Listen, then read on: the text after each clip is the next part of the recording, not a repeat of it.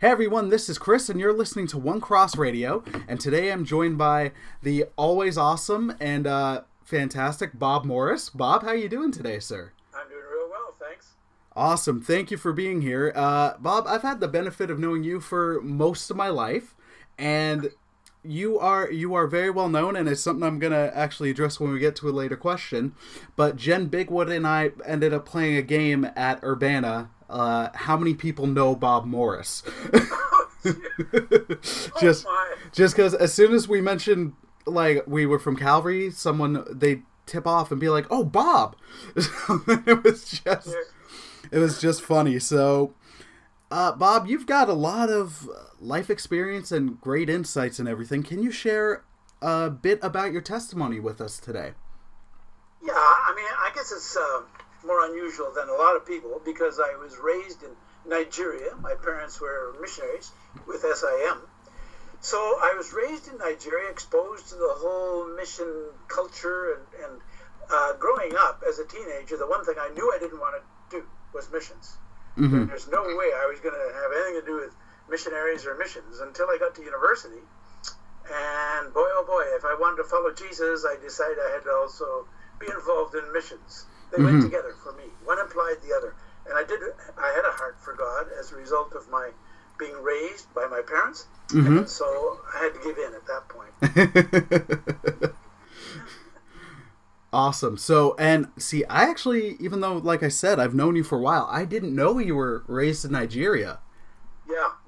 So when did you come over to Canada? At age 11.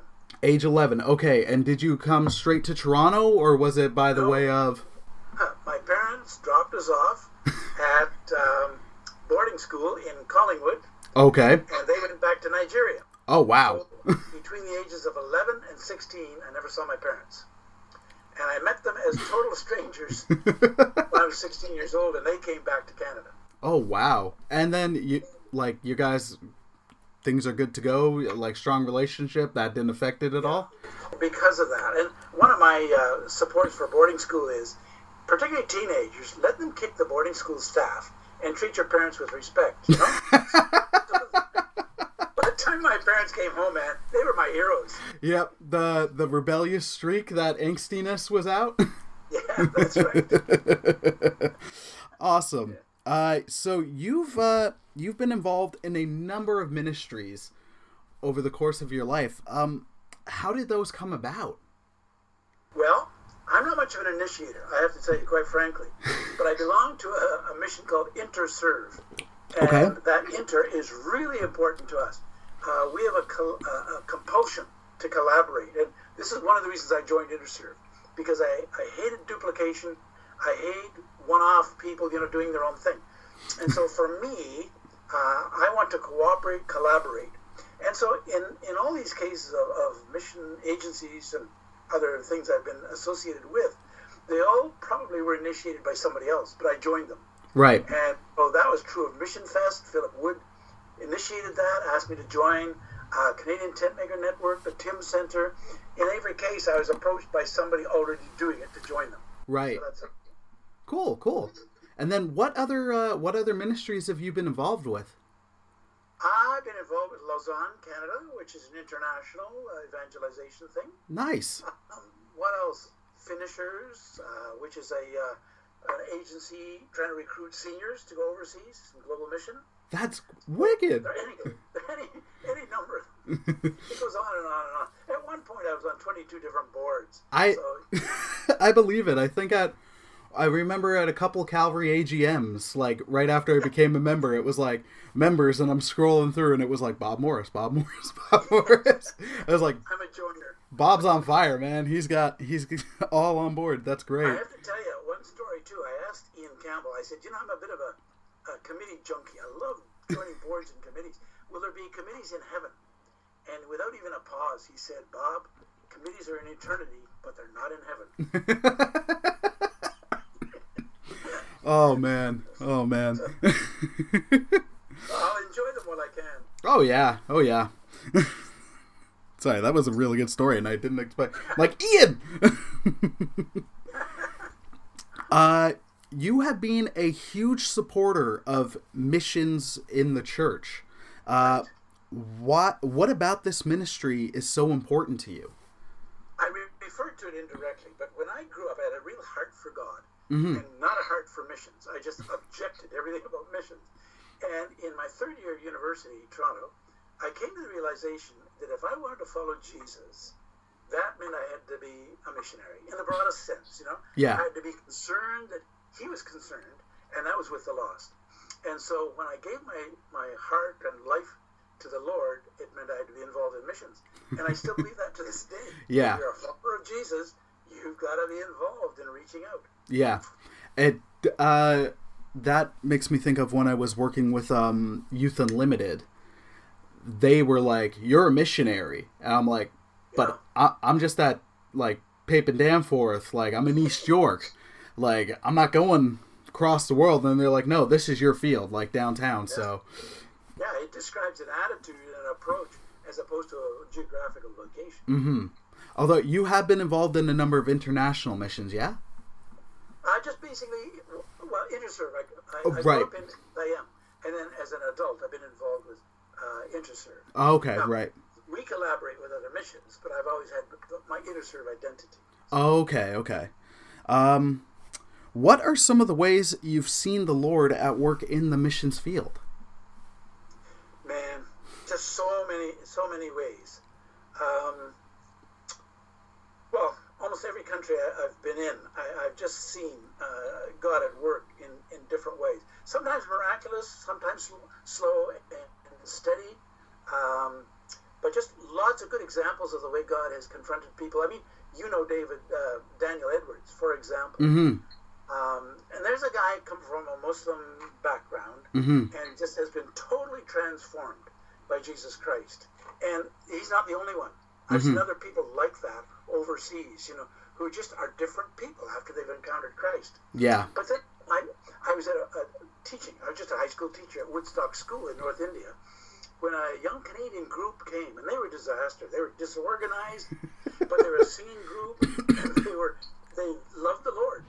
And the Lord broke through in a terrific way where the Holy Spirit came down in that school. And it was incredible. I was in charge of discipline at the school, and it transformed my job. The bathroom graffiti, instead of obscenities, was "Jesus loves you," you know?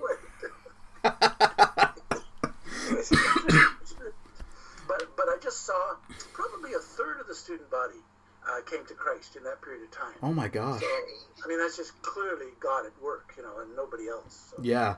Well, heck, and then even as you say, like they came in and organizationally they were a disaster, and yet still all of that. God. It's not human, you know? No, exactly. But another way I've seen God at work is through what we call tent makers. Okay. People who go over with a profession, right? That's how they gain access to the country. Mm-hmm. So people aren't aware of this, but the church in Bhutan that exists today was started by tent makers. People who went with a profession and then witnessed for Christ. Right. True of Afghanistan, true of Turkey, true of Mongolia, true of North Korea, true of Saudi Arabia. All these places where there are Christians today are because people went with their profession and shared their faith. And those are some places where it would be hard to be like, I'm just going to go as a missionary. Yeah, exactly. Yeah. We don't even use the word missionary in our mission because we can't. Right, yeah. You know? We can't be missionaries where we are. Yeah. So we can be Christian workers and Christians. Mm-hmm. That's it. We've got some mutual friends who we can't name for safety reasons, who whenever they send out emails, it's like, we can't say we're this, we can't say we're this. Yeah. But now, wow, that's that's awesome. It really is, because it's God's doing. That's why it's awesome. Well, exactly. No human can take credit for it. No. And I'll be honest, I've been listening to a lot of Shai Linne this week. Don't know if you know him. He's a great Christian rapper. And then just some of the things you're saying, I wish I could remember the lines exactly, but unfortunately I can't. It's just lining up with that. And his whole thing is like exalting God, where I'm like, boom. No, that's it. Exactly. Are there any resources like pastors, authors, theologians that you learn from that you'd recommend for other people to check out? Yeah, a lot of them are dated in terms of the current generation, but the ones I grew up with were Philip Yancey, J.I. Packer, N.T. Wright, Dallas Willard. Probably the most current for me is David Platt, who is a current... D. Platt. Yeah, D. Platt. And who's the other guy? The Chinese origin guy. Francis Chen, is it? Oh, yeah. Yeah, Fran Chan. Yeah. Fran Chan, yeah. So he's been really influential, too, in my life. Oh, yeah. And I love that. One of the reasons I love asking this question is because for everyone it's different. And then even though you're saying some of these are dated to contemporary people, at the same point, like, we need to learn from previous generations. Like, and they're still valid. Oh, exactly. Like, Spurgeon, I love going back to his work. And there's so many great people today, but that doesn't mean we're just limited to today. So thank you for... Another one, A.W. Tozer.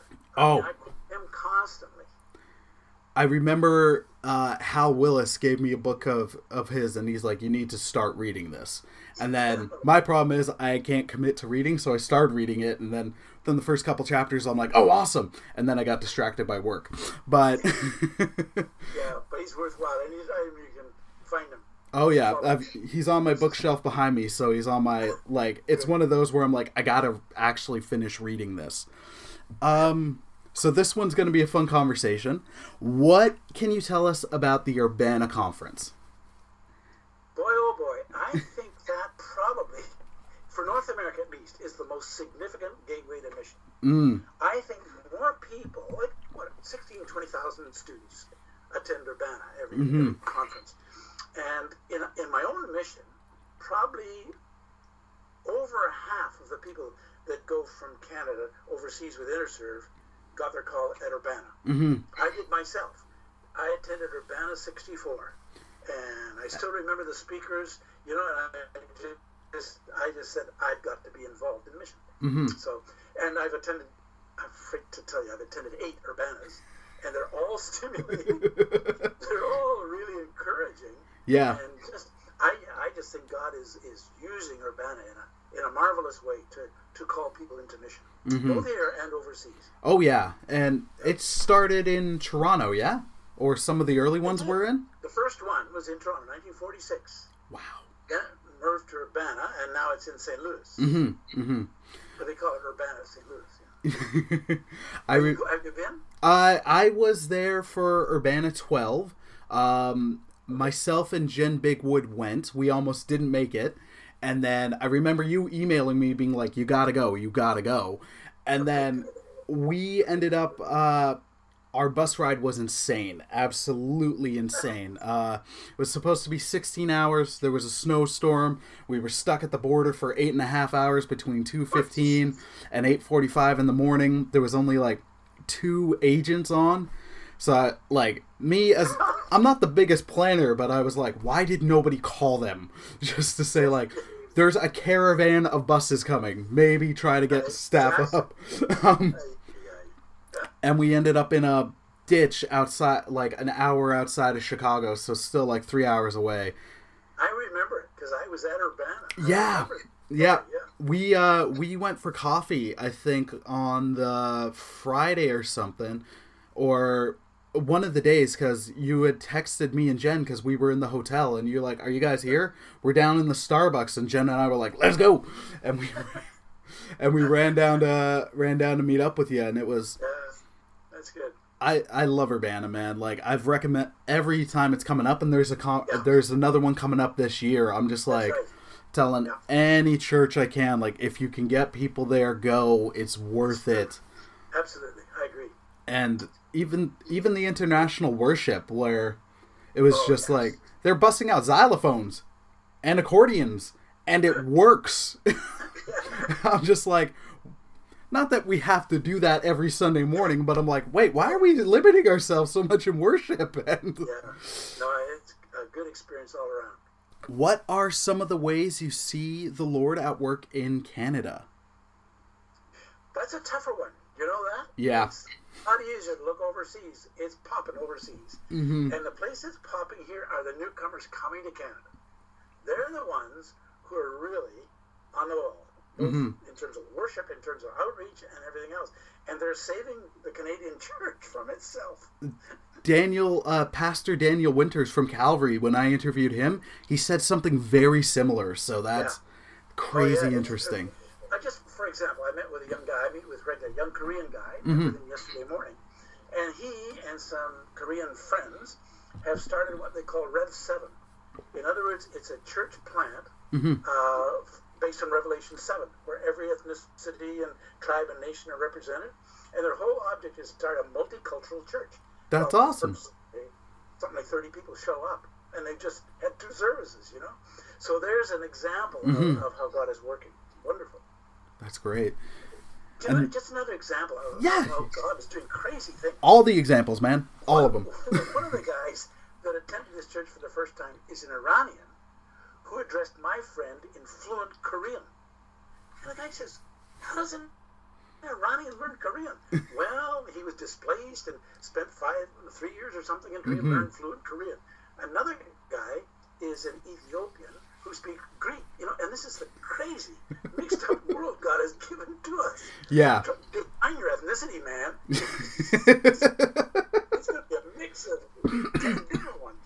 Oh, yeah. And that's great where they're actually understanding different languages. I can't remember the passage specifically, but where it was, God's just like, okay, y'all aren't going to understand each other, and then they were suddenly speaking very different tongues and languages. Genesis 11. There we go. Thank you.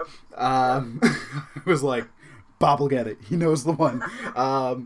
Yeah, and now it's the reverse of that now, where it's like the different ethnicities, but using the different languages, and they all understand, except me, because I still barely speak English. Me too. They say the most widely spoken language in the world is accented English. In other words, everybody speaks it as a second language, so you got an advantage that way. Oh, yeah. And then, oh, man, whenever I think of people being like, seeing people give other people a hard time for, like, being rough with English, I'm like, man, English is rough for people who speak English. Oh, yeah. Except the British. They invented the language, and it's, to them, they're just like, you're not caught up yet. What's going on? I'm so thankful English was my first language, because I'd never attained it as a second one. Oh my gosh, no. Hundo P, Bob. Hundo P. So, what are some of the stuff you're involved with these days? I'm on a variety of boards, sort of informally. Still Mission Fest. I'm just acting as a consultant there. I'm just acting as a consultant to Lausanne. They're reforming a new board. I am on the board of Imago, which is an arts. It's a ministry that encourages emerging Christian artists, singers, excellent, visual artists, everything. Yeah, so I'm on that board, and we have good fun with that one. I'm on the Tyndale Alumni Council. Oh, snap! Yes, I sit on that. yeah, and then I'm on the my church's missions committee.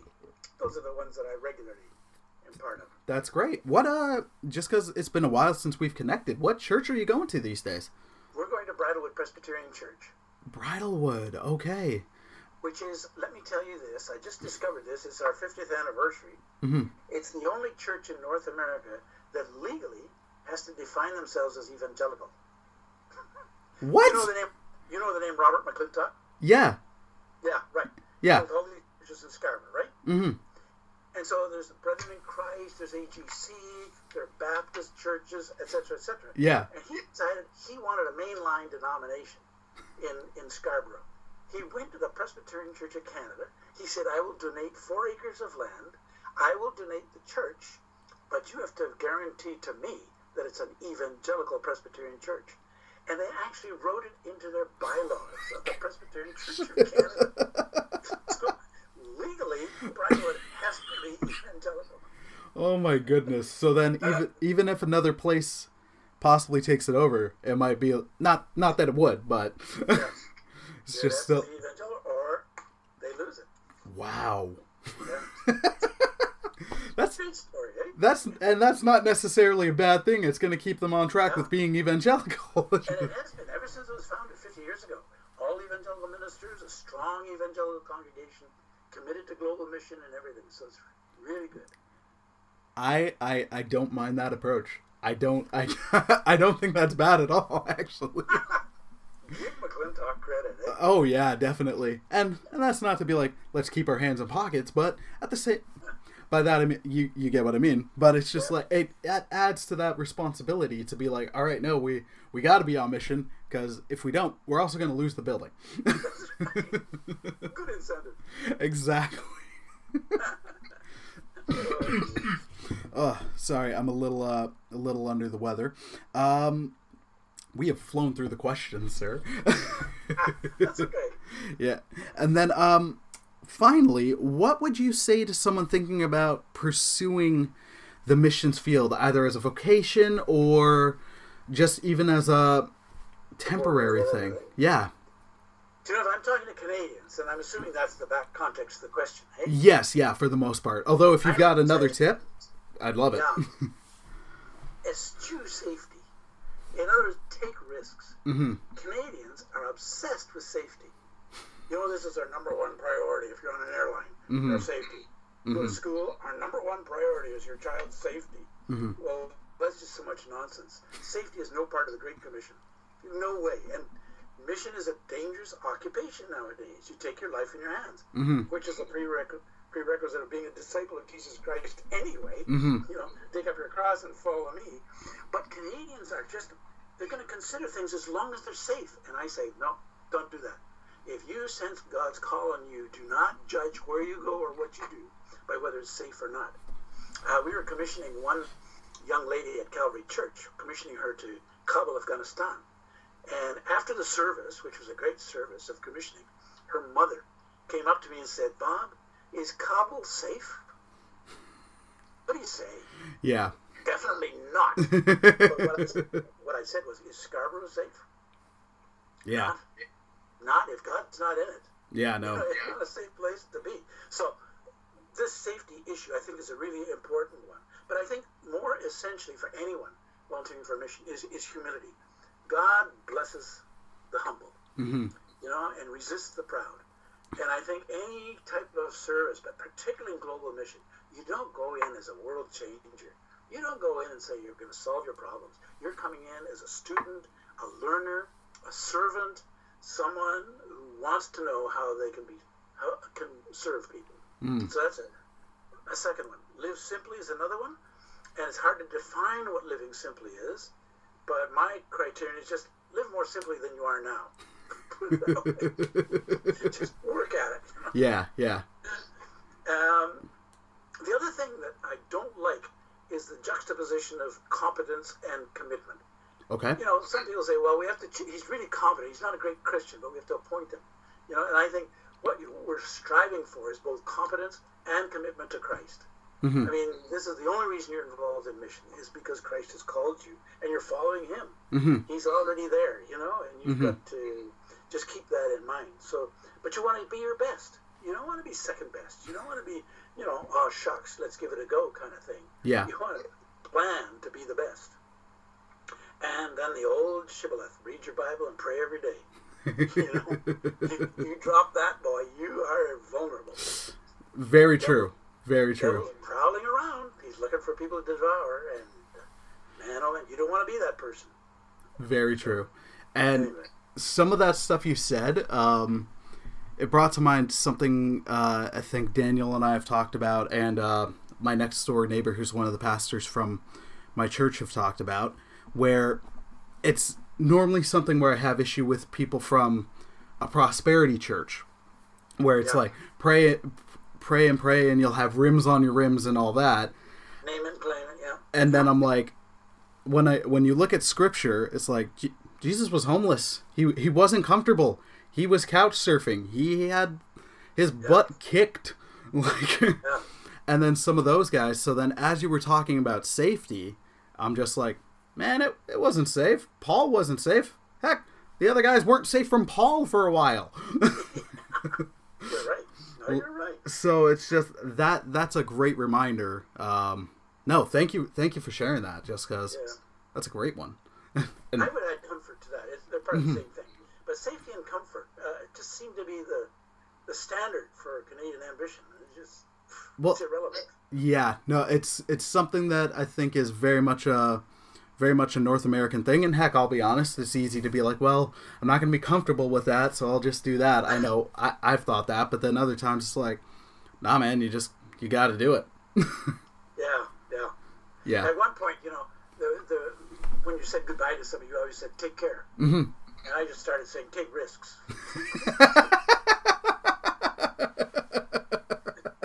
Trying to make the point. That's a great way to do it. Although, I'm thinking now where it would be like, if you said that to younger Chris from Calvary, especially with Hal, it would have been like, take risks. All right, let's go do something stupid. Bob gave us the okay. That's why you're still pumping it out, man. Don't knock when you're like, what, 10 years ago. Oh, no. It's if you aren't like that at 20, mm-hmm. for sure you won't be at 40. You won't make it till 40. No. Exactly. Oh, man. Oh, sir. It's just some stuff. Oh, goodness. All right. Well, Bob, thank you so much. Pardon? It's been good fun. Oh, yeah. And it was great catching up with you. And I'd love to actually do it in person sometime whenever Tom's like, hey, I'm going in to meet Bob Morris. I'm like, awesome. What time? 7 a.m. For me, well, he drives, and then it's also like for me to get to his station, I'd be like, I got to get up at like 4:50, man. But sometime we'll figure out a time. And, yeah. Give my greetings to Jillian, too. Oh, absolutely. And give my greetings to Carol. We'll do it. Awesome. Okay. All right. Well, Bob, thank you so much. And you, listener, thank you for listening. I hope you enjoyed and learned as much as I have from Bob, although I've had the chance to over the course of many years. And thank you for listening, and God bless, my friends. Take care.